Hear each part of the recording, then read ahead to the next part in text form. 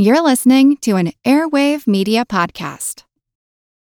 When you need mealtime inspiration, it's worth shopping Kroger, where you'll find over 30,000 mouth-watering choices that excite your inner foodie. And no matter what tasty choice you make, you'll enjoy our everyday low prices, plus extra ways to save, like digital coupons worth over $600 each week. You can also save up to $1 off per gallon at the pump with fuel points. More savings and more inspiring flavors make shopping Kroger worth it every time. Kroger, fresh for everyone. Fuel restrictions apply. Want to learn how you can make smarter decisions with your money? Well, I've got the podcast for you. I'm Sean Piles, and I host NerdWallet's Smart Money Podcast. Our show features our team of nerds, personal finance experts in credit cards, banking, investing, and more. And they'll help you make the most of your money while cutting through the clutter and misinformation in today's world of personal finance. You'll get clarity on strategies to help you build your wealth, invest wisely, shop for financial products, and plan for major life events. Listen to NerdWallet's Smart Money Podcast wherever you get your podcasts. This is Adam, and you're listening to the What's Up Next podcast. This is Chris, and you're listening to the What's Up Next podcast. This is Dave, and you're listening to the What's Up Next podcast. Welcome to What's Up Next, where your hosts Paul David Thompson and Doc G take the discussion on topics in the financial independence movement to the next level. Guest panelists share their opinion to questions that don't have clear answers to help you refine your path to financial independence. Welcome. This is Paul David Thompson from Ready Investor One. And this is Doc G from Diversify.com. So, Paul Thompson, what's up next? Hey, Doc, we're coming back at you again with another panel discussion, and we have three panelists today talking about what is the connection between financial independence and startups. Is having a startup a good path to financial independence? So what I'll do is I'll give each of the three guests a chance to do a quick introduction. I'm Adam from Minify. Right now, I recently retired, and I write about the intersection between financial independence, minimalism, and mindfulness as it relates to FI. Chris from lifeoutsidethemaze.com, where I write about working for yourself to kind of achieve happiness once you've worked for others to get to your financial independence. Dave Domzowski, and I write about personal finance and entrepreneurship at runthemoney.com and herostory.org. So, Adam, let's start with you. Can you tell us a little bit about your work history coming out of college? Yeah. So I graduated back in 2005 with an IT degree. It was computer science, but that was a little bit too hard on the math, so I switched over to IT. And at the time, there weren't really startups, so I kind of found a company, kind of a bigger business, a bank, and started working there. And as I was working there, all these new blogs started coming up, like TechCrunch and things that were documenting these smaller companies that were starting to rise up. So I started trying to learn about those and learn about what technologies are these new companies using. And that kind of led me to learn Ruby on Rails. And in the late 2000s, that was one of the hot skills that tons and tons of startups were using. That opened the doors, and I jumped from big business to tiny startups of 50 people. And I was fortunate enough to start going to all these user group meetings for Ruby on Rails. And that's where I met a lot of other really passionate developers, and eventually joined a company called Code School, which was all based on Ruby on Rails. And that was a group of super talented developers that I was able to learn a lot from. And that was a startup that ended up doing really well for me. And that was your last job, right? Because you've retired since working for them? Yeah, the company started back around 2010, and I joined in 2011. And yeah, they ended up being acquired, and then the company that acquired us went public. So it was really like a startup success story, but it was one of the few that was in Orlando, where I lived at the time, who ended up having that path. Was the company going public and being sold part of what helped you be able to retire early? Yeah, for sure. Whenever I was running my FI numbers, my date, that kind of thing, back before that, I was always anticipating not reaching any 4% kind of numbers until my mid-40s. So this is just going to cut years off work. So whenever something happened, it's okay, well, there go 2 years, there go 3 years. We're definitely going to talk about that more. But first, I want to go to the other panelists and talk a little bit about their work history. Chris, tell us about what you did after college and the evolution of yourself in the workspace.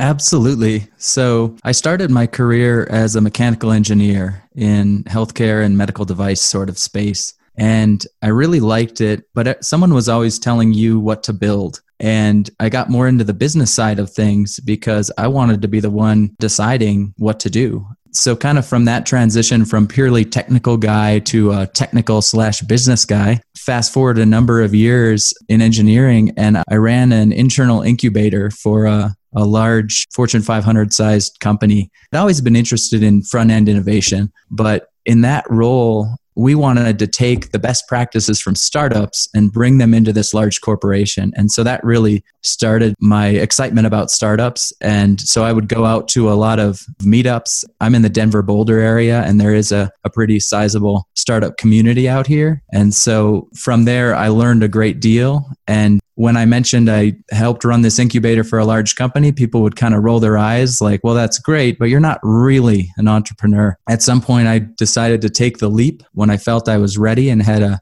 good idea. And so I ran my own startup as a CEO and founder for a while with mixed results. I never had a giant exit with that one. I think that's something that's different maybe between Adam and I is while I've been in a number of startups, I've never had one giant event that catapulted me to financial success. It's more been the financial independence community sort of stuff that's gotten me to where I'm at today. Just incidentally, before we move to David, it seems to me like people in startups use a different vocabulary. They say things like incubator and front-end innovation. Does startups come up with their own vocabulary? Absolutely. There's some vocabulary that's the same across. I never heard anyone use the term FU money outside of startups until I got involved in the financial independence community. All right, David, I want you to run through your employment history. What did you do after college, and how does that lead to where you are today?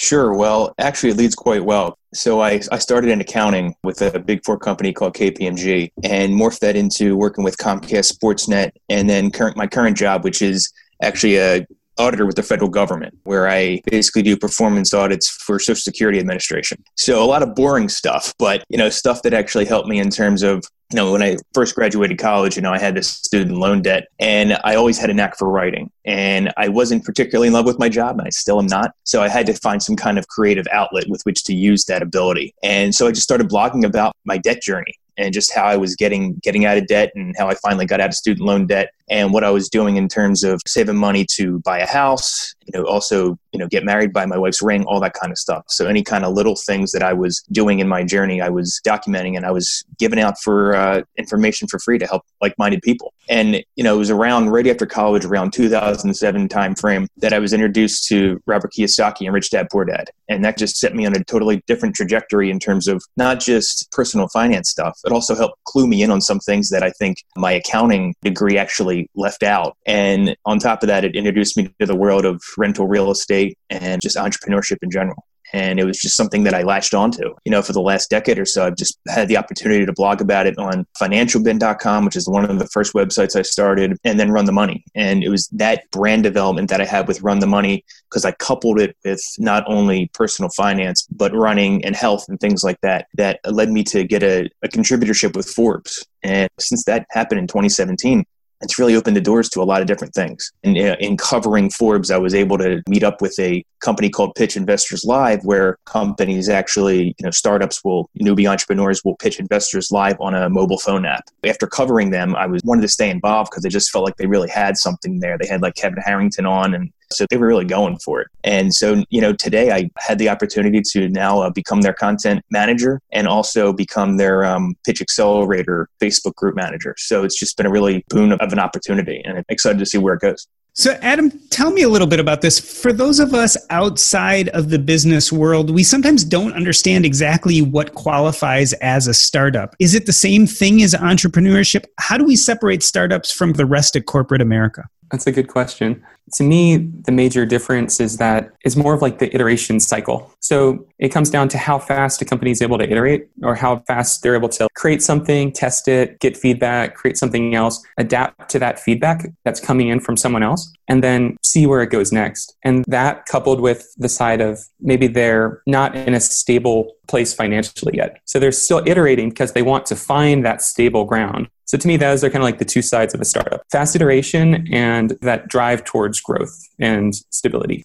Yeah, I think the iteration is a big piece of it. One of my favorite definitions, and I'm forgetting who came up with it, but it's some sage from San Francisco said a startup is a team endeavor to search for a viable business model. And I like that for a number of reasons. I think it pegs what makes a startup highly scalable as well. So a lot of us outside, again, the business community, Chris, we think of a startup as going and coming up with an idea ourselves and building a business. Yet what Adam talks about is actually joining up a pre-established startup. Is the experience different? It sounds like you've done both. You've worked for a startup that was already going, and you've also started your own. Tell me about the difference there. Oh, yeah. Great question. It's absolutely different. So when I kind of gave my intro, I talked about going to found my own startup. After that, I actually went back and was a program director at large for another startup. And so I've kind of done both sides. And when you're doing it yourself, certainly everything's amped up, right? The pressure, the decision-making, the buck stops at you. I think the financial picture is drastically different. A founder will realistically be financially set if they have a good exit. That's not always the case with employees. And really only the first few employees, in my experience, do well. And so from a financial standpoint, they're very different. You're all riding the bull together, so to speak, but certainly a lot more falls on the founders, especially in the early stages when you're building the team, getting the funding, and getting over the hump. So David, let's talk about this a little bit. In your website, HeroStorian and Run the Money, you talk a lot about solopreneurship. Is a solopreneur the same thing as a founder of a startup? Are they the same thing, or is there a scale difference? Yeah, definitely a scale difference. But at the same time, I think a solopreneur can become the founder of a company. You know, I think a lot of times, you know, especially on the East Coast, you know, when you're thinking of startups, somebody that starts their own thing like me with a website, you know, if you look at the blogging world in general, there are a lot of examples of people that have taken, you know, maybe like John Lee Dumas in podcasting, or, you know, there's other people who have actually taken the ability to blog and not just turned it into something where they're making their money from their own blog, but they're also going and teaching people. I think what a lot of times you see a successful solopreneur is somebody that doesn't just stop doing what they're doing and, you know, what made them great. They actually go and teach it to other people.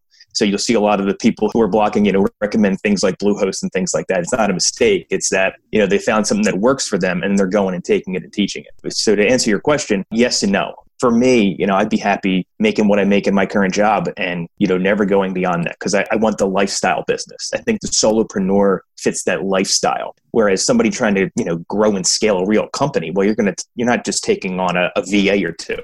You're taking on employees, doing that, you know, the whole W-2 thing. You're doing payroll. You're likely paying healthcare benefits. It's a real big deal. In that stage, you know, maybe you're not just bootstrapping it and doing it yourself. Maybe you're taking outside investment. So to me, that would be the major difference.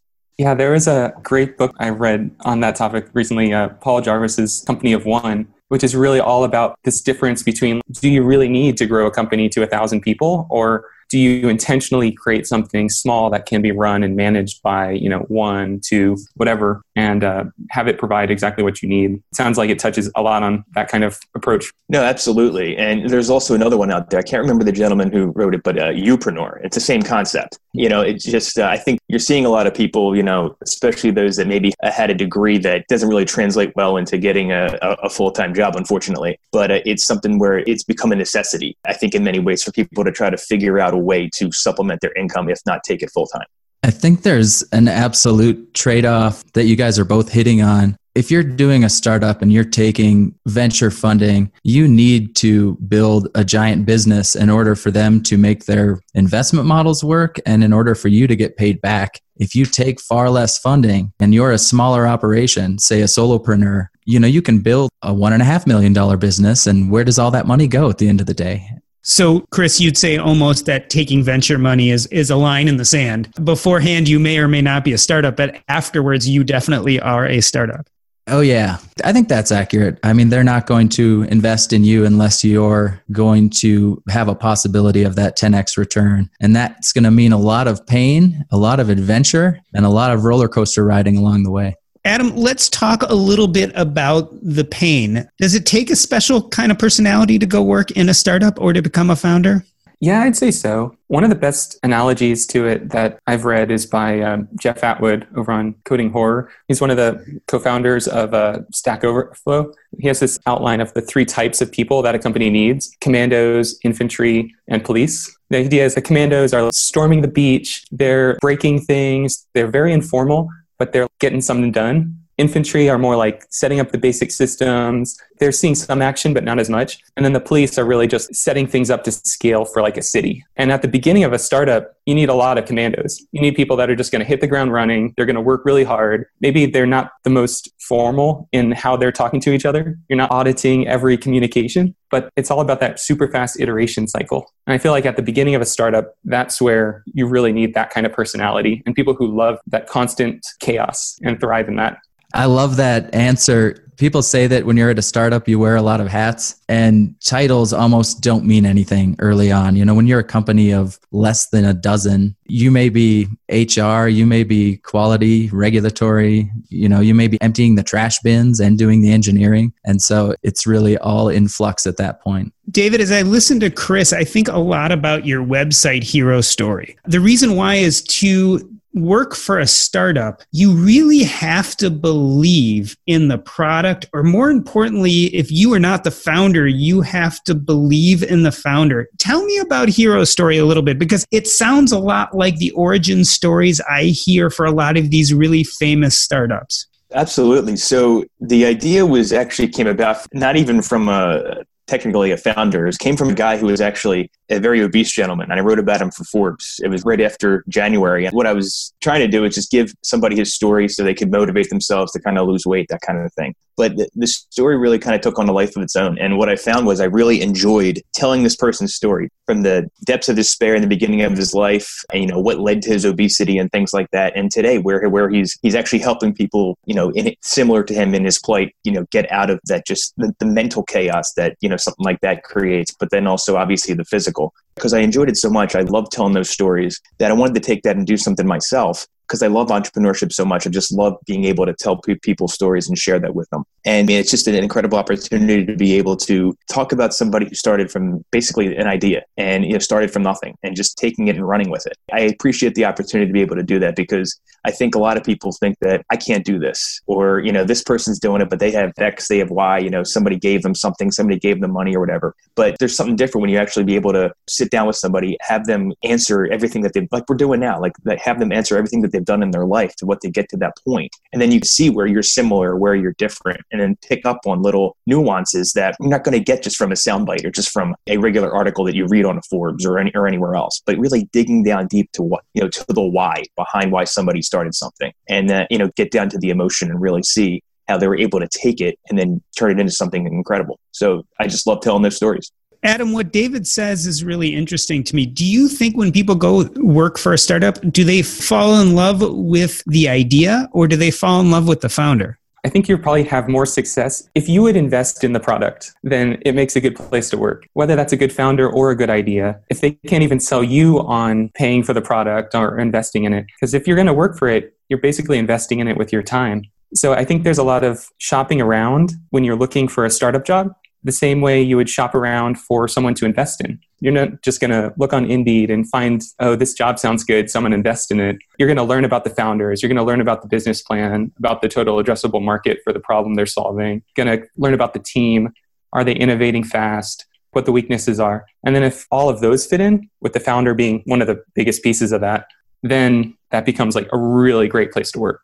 So Chris, as Adam talks about shopping around in the startup marketplace, I'm reminded of some of our tenets of financial independence. And one of those is we're not really big fans of speculation. We like investment. And you can argue about the difference between investment and speculation, but are startups not just another form of speculation?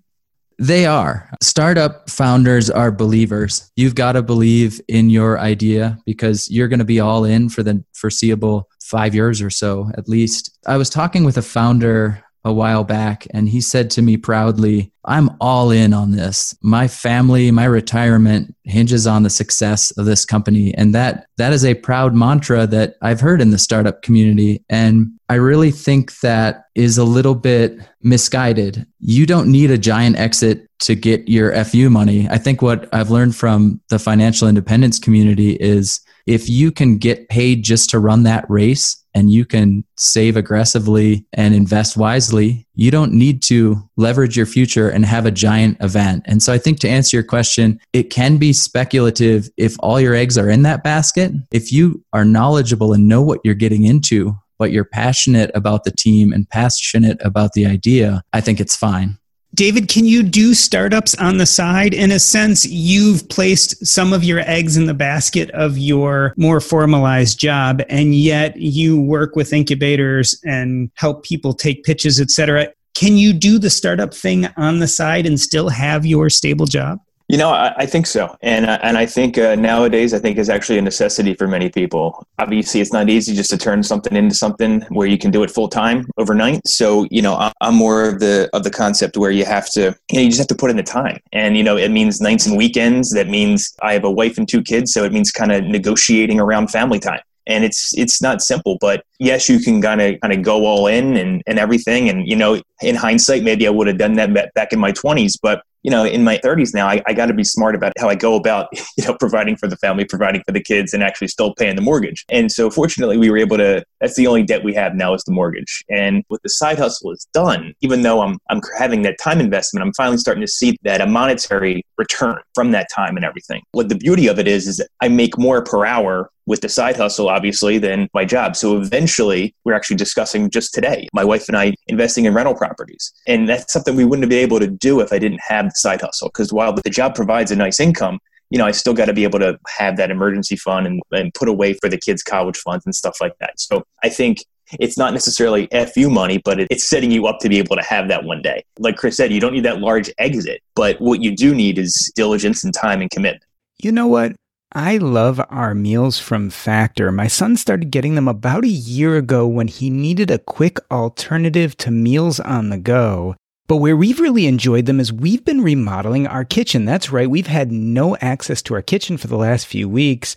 And some nights we just had no idea what to do for a meal. That is where Factor came in. We would just pop the meal in the microwave and 2 minutes later, we'd have a fantastic meal. You can do the exact same thing, and there's tons of variety. Choose from a weekly menu of 35 options, including Calorie Smart, Keto, Protein Plus, or Vegan and Veggie.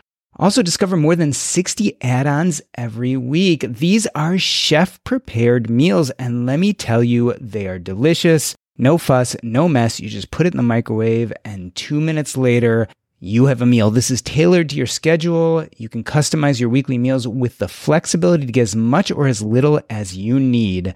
Head to factormeals.com/earn50 and use your code earn50 to get 50% off your first box plus 20% off your next box. That's code earn50 at factormeals.com/earn50 to get 50% off your first box plus 20% off your next box while your subscription is active. All right, so most of us know the bad news already. If you were using Mint as a budgeting app, it has shut down. But the good news is there's something better, and it's called Monarch Money. I started using Monarch Money myself about 5 months ago, and I knew immediately that I liked it more than any other budgeting app I had ever used. For one, it focuses on collaboration. This is easy to share with your spouse, your partner, your financial advisor. And it's aspirational. Not only can you look at your current budget, but what do you want to buy? What do you want your goals to be? You can focus on those in Monarch Money. It's the next generation of personal finance apps. Monarch is the top-rated all-in-one personal finance app. It gives you a comprehensive view of all your accounts, investments, transactions, and more. Furthermore, you can create custom budgets, track progress toward financial goals, and collaborate with your partner. And now get an extended 30-day free trial when you go to monarchmoney.com/earn. Again, that's monarchmoney.com/EARN. What I like about this app is it's intuitive, easy to use, quick to sign on. It's collaborative, as we talked about. It's customizable. The idea is you can use this app the way you want to use it. And the reason why is the Monarch Money team is customer focused. They are focusing on you, me, and all the other people who want to use this app to live a better financial life. After trying out Monarch Money for myself, I understand why it's the top-rated personal finance app, and right now, listeners of this show will get an extended 30-day free trial when you go to monarchmoney.com/earn. That's monarchmoney.com/EARN for your extended 30-day free trial. Adam, let's talk a little bit about how you get paid in startups. Is it true that often you get paid less than you would if you went to corporate America? Yeah, I'd say that's a common trait. Pretty much the standard way is, you take a little bit less salary, but then you get some equity in the company in some way, whether that's stock options, percent ownership, RSUs, just something that says like you're an owner of this company and preferably a significant owner. There's a lot of definitions of ownership. Like you can own 0.0001% and that could be your equity. So it's important to understand when you get an offer for a startup, let's say they say, this is your salary and you get 10,000 shares. What does that mean? Like how many outstanding shares are there? If there's 1 billion shares, then 10,000 shares is nothing. If there's 1 million shares, then you have like 1% of the company. So it's important to do that due diligence to understand what exactly is my ownership of this company, and then understanding like if you have 1% and they just raised $10 million, then you have that equity stake is valued at $100,000. So it's important to understand not just the shares, but the value of the company and the value of your potential ownership. And one of the things that I definitely a bit hesitant on is having an insignificant salary part. A lot of people will say like, oh, I have all this equity, so I'm going to take a much lower salary. I think it's kind of like what Chris was mentioning. Like you need to have that base salary that's good enough to survive on your own, unless you're going at it from a pure speculation standpoint. And you're going, okay, I'm just going to live on ramen and I know this idea is going to kill it. And I think that's one of the things that you might be able to do early on in your 20s or something, but it becomes much less attractive if you're saving for retirement. Chris, let's talk a little bit about equity. How often does that come through? What percentage of startup employees actually end up with collecting some from equity? I think building off of what Adam said and answering your question as well, most inexperienced employees that join startups tend to overvalue their equity. You've got to understand that a typical structure would be that you're going to get some amount of RSUs or some form of options, and they're going to vest over 4 years with a 1-year cliff, meaning if you leave in that first year, you get nothing. Once you hit that year mark, then you vest 1/4 of it the first year, and then it's prorated every month thereafter. But when you look at that, you got to say, okay, it takes me 4 years to get these. In that 4 years, what would my opportunity cost be, for the money I'm giving up from the other job in exchange for those options? To answer your question about what percent of them actually go through and have a successful exit, I read something saying that the majority of employees don't exercise their options. I think that makes sense when you look at the majority of startups either fail or have what they call a soft exit, where you're just breaking even and you wouldn't make any money back on your options.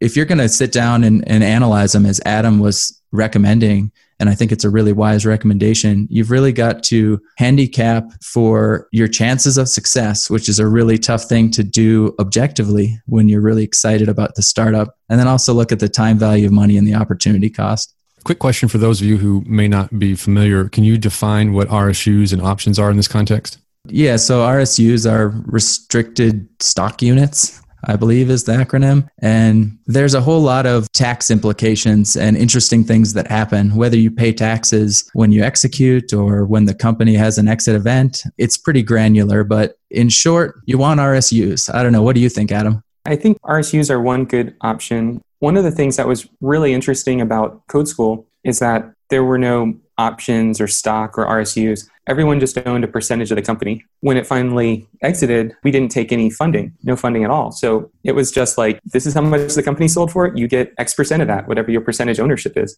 But I think that might be a good way for really small ones. But as soon as you take funding, things change and you have to restructure around some kind of options or RSU package. I want to transition a little bit. David, let's talk about startups and financial independence. Do you hear many in the financial independence community talking about startups, and why or why not? Actually, I don't. Here and there, if there's some kind of big news that comes out, but honestly, the big focus that I found in the personal finance community is the solopreneur angle. because people are looking to take their, maybe they're an artist and they can do graphic design, or they're looking to take a skill that they have maybe within their current employment and see how they can monetize that to be able to do it on the side and eventually create it into a path for a full-time income. If not, obviously use it for investing. So it's almost like the Kiyosaki adage of, you kind of start a business and able to become an investor. That's kind of some of the mindset behind it. So yeah, I'd love to hear what Adam and Chris have to say about that, because just from my end, I hear, like I said, more of the solopreneur kind of angle. Yeah, I think one of the FI mindset things that really resonates with me is the idea of reproducibility. When I left my job, I posted about it on Reddit, and I just got roasted because people are like, oh yeah, of course you retired early. You were at a startup that got acquired. It's like, I can't do that. It's really easy to connect with stories that we can see in ourselves. And I think the solo entrepreneur route is a lot more believable than being a founder of a multi-million-dollar company or even joining one, because there are so few. It's that self-ownership part that I think really resonates with a lot of the FI community.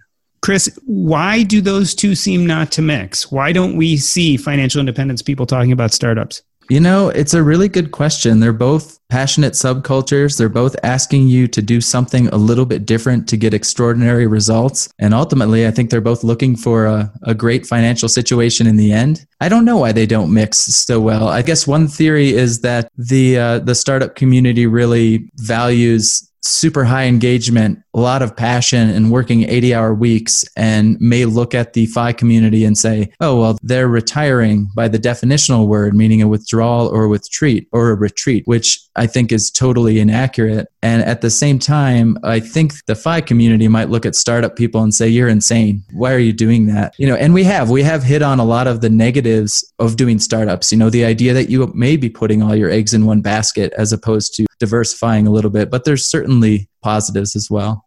David, let's talk about that a little bit. When your 9 to 5 comes to a head and you say, I have enough money, will you still go after startups? Will you get more engaged or less engaged? Actually, I'll get more engaged because I'll finally be doing what I want to be doing. If, God willing, I'm able to get out of this job one day, that's exactly what I want to do. I don't want to just retire and be done. Yes, obviously, monetarily I could take that, but I'd want to keep going because I want my kids to see, a father who's passionate about something and not just going to a job and, kind of going through the motions and hating his life. I want them to see somebody who's passionate and who's doing something that he was put on this earth to do. And I want to give them something to look to and to inspire them. I kind of see my children almost as the catalyst for me to keep going, for me to try to figure this stuff out.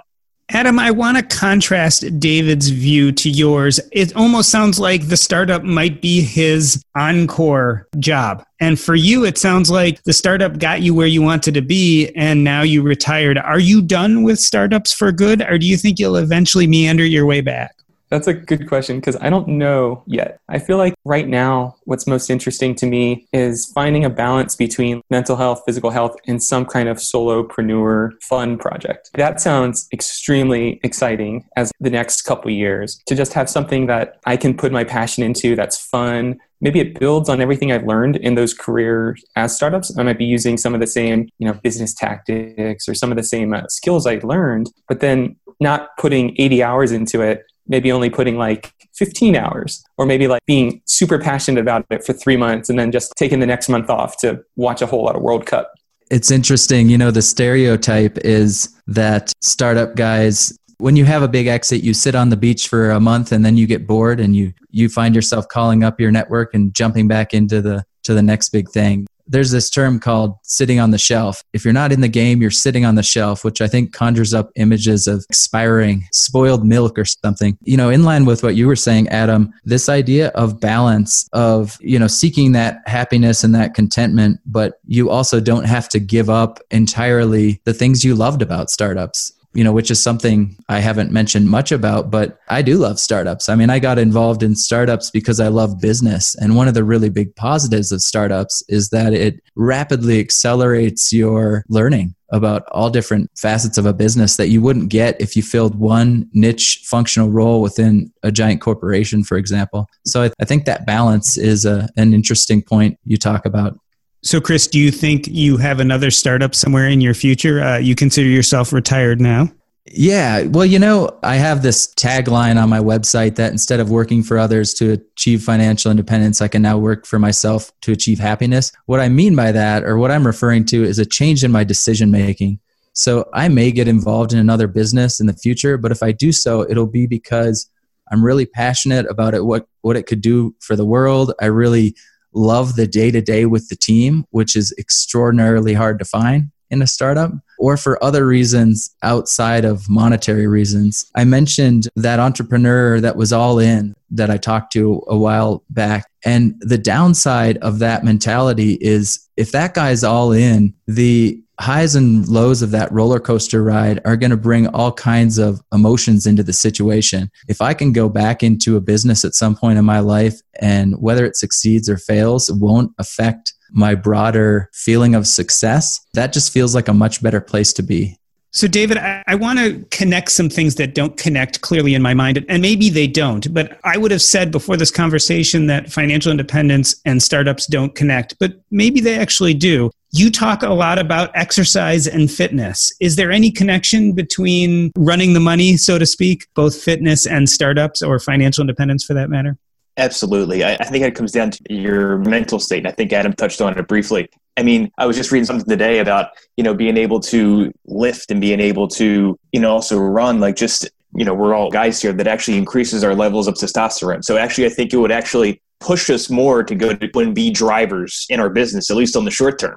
Back in the day, that's kind of what fueled us to go and hunt and things like that. And I think in many ways, hunting and gathering today is obviously you're going out and doing a job. But, when you have something that's yours, I think it's even more crucial. Like having that ability to go out and exercise and to really get away from it all, I think is even more important when you're running your own shop.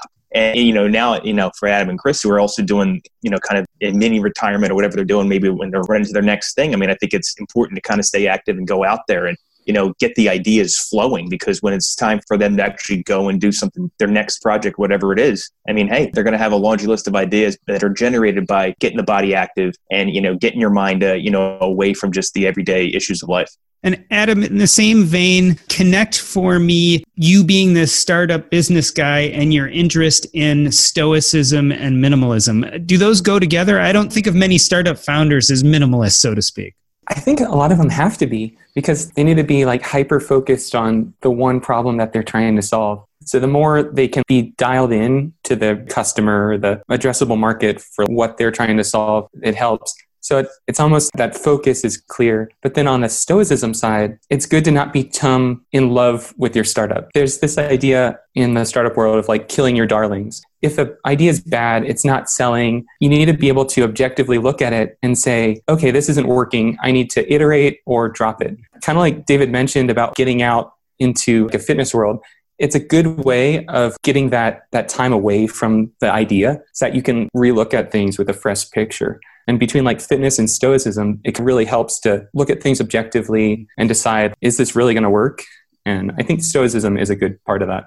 So I think we would be remiss, David, with ending this conversation without talking a little bit about the personality traits that don't go with startups. And I want to run through all three of you. Talk about who shouldn't get involved in a startup. To me, it's somebody that isn't willing to, wear many hats and isn't willing to take out the garbage, I think, as Chris said earlier, and isn't willing to learn. In essence, depending on the company, you might have to pivot. Well, you also have to pivot within the company as a person. You have to acquire new skills. You have to do whatever it takes to actually get ahead, because, if you're staying stagnant, the company's going to stay stagnant. You're only as good as your weakest link. And so if the weakest link is just sitting there and just staying stable and not doing anything, it's going to you have to fire that person or motivate them somehow. And I think, in the end, really, it comes down to internal motivation. And that's really the driver of success in any area of life. Chris, who shouldn't go into startups? What personality traits just don't work there? I think having a lot of comfort with ambiguity is necessary. And, I've read some studies that say that those that are really high in IQ actually tend to do worse in startups. I don't know that that's the case, but I think that sometimes that goes hand in hand with a lot of analytics as opposed to action and then iterating rapidly. And so I think you have to have that comfort with ambiguity. If you're a very rigid sort of process person, it could be a little bit tougher. And then the other thing I would say is that a traditional job is designed to have you succeed. An HR person said, what can one person do? And we'll make that job. In a startup, it's never the case. I mean, you're often feeling like you're failing until you succeed, which only happens once after many years of failing. And so having some armor and being personally driven as opposed to needing that outside validation, I think would be really important. And Adam, what Chris and David are talking about, are these congruent with the financial independence community, or are they antithetical? I mean, are these things we in the financial community, are these skills we have?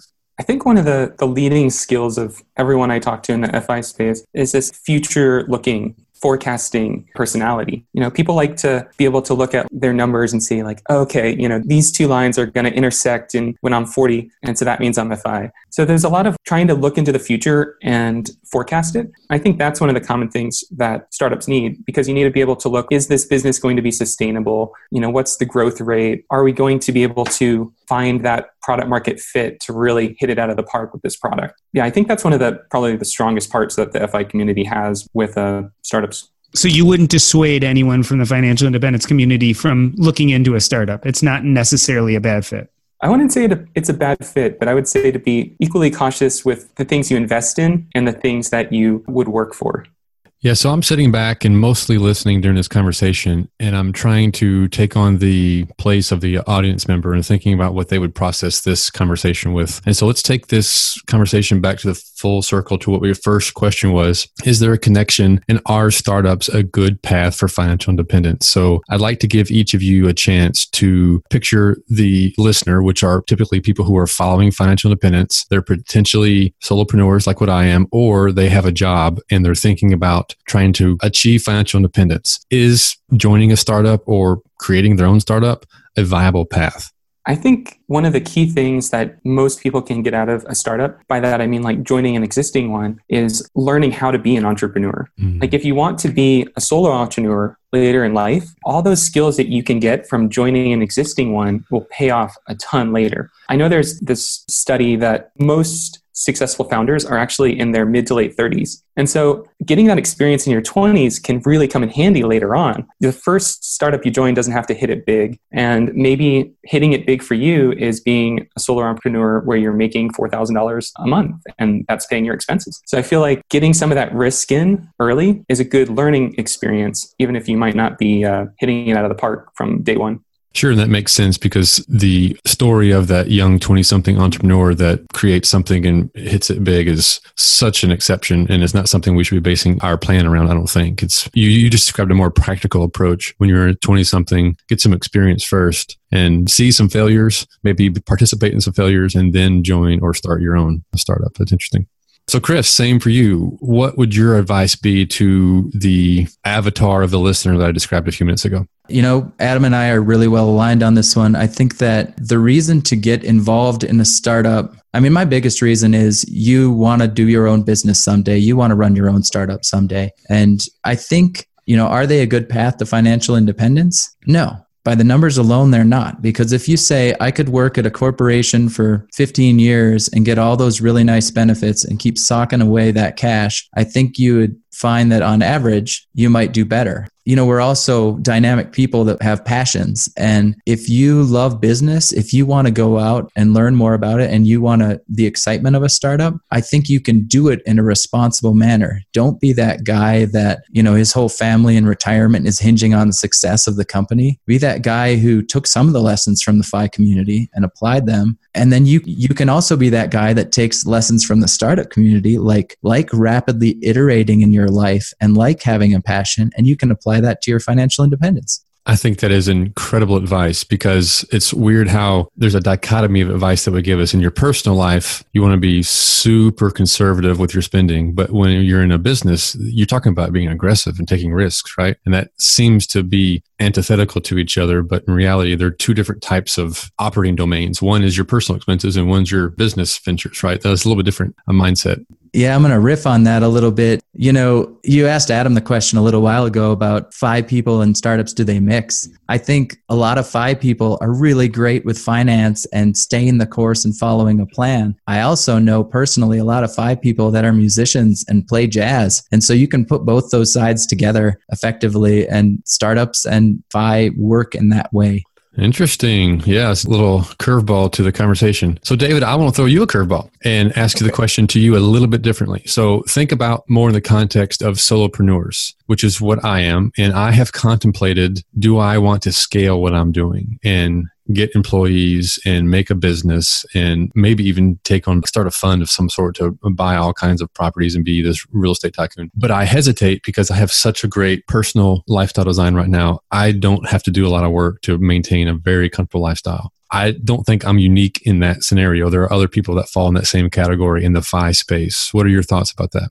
Well, that's actually a place where I'd like to be able to have to come and make that decision myself one day. I think it really depends on what you want. And, for me in my situation, I have a wife and kids. So yeah, if I could have my standard of living that I have now while doing my own thing, maybe it's only a couple hours a week, like you said you were doing. Yeah, I would take that every day and run with it. But it depends on, because there's going to be a trade-off. Whatever it is, whatever you do in life, there's going to be a trade-off. If you stay with what you're doing now, then no, you're not going to be on the cover of Forbes. Most likely, you're not going to get all the accolades. But if you want the accolades, or you want that's important to you, or you want to build something that's your legacy and that's going to stand the test of time, be here 100 years after you, then yeah, go for it. It doesn't matter either way. It all matters what you want and what you can agree on with in my case, my spouse. And I've come to realize, even though it's kind of difficult for me to get there because I've always wanted to be that guy that went out and did something big. But, as I've become a father over the last couple of years, I find that I'm content with my family. I'm content with our lifestyle. And, if I can find a way to maintain that and increase it in other ways rather than,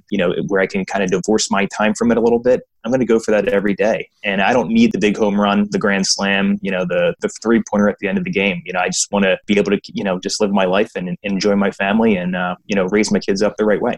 I would say I've come to the same conclusion. And what was interesting, I thought, about your answer is that you didn't mention money, which I think was the right answer. If you're trying to grow this big outcome because of the big check at the end of the day, then you're probably not doing it for the right reasons. You talked about a legacy or solving a big, important problem or getting some sort of accolade. Those might all be worthwhile endeavors, but the reason is more personal than just getting a big check because you're already getting enough money. Your lifestyle is fine. So I think that's really good advice that everybody should listen to if they find themselves in a similar space. One thing I'll add to that, I have put that decision on hold while my kids are the age they are. When they get to college age, I might reconsider. When I'm 50 and they're out of school or into college and out of our house, I might have a different opinion because my life situation might be different. These answers change as we go through our stages of life for sure. This has been an incredible conversation. Thank you so much for all your contribution. I would like to give each of you the chance to let us know where we can find you and tell the audience what is up next with you. We'll start with Adam. Feel free to check me out. I blog about financial independence, minimalism, mindfulness, and investing over at Minafi.com, MINAFI. Next for me is probably figuring out more about what life it looks like without a job and writing about that. And I'm still figuring out what I'm going to do next. I have a feeling it's going to involve programming in some way because that's one of the things I love doing for fun.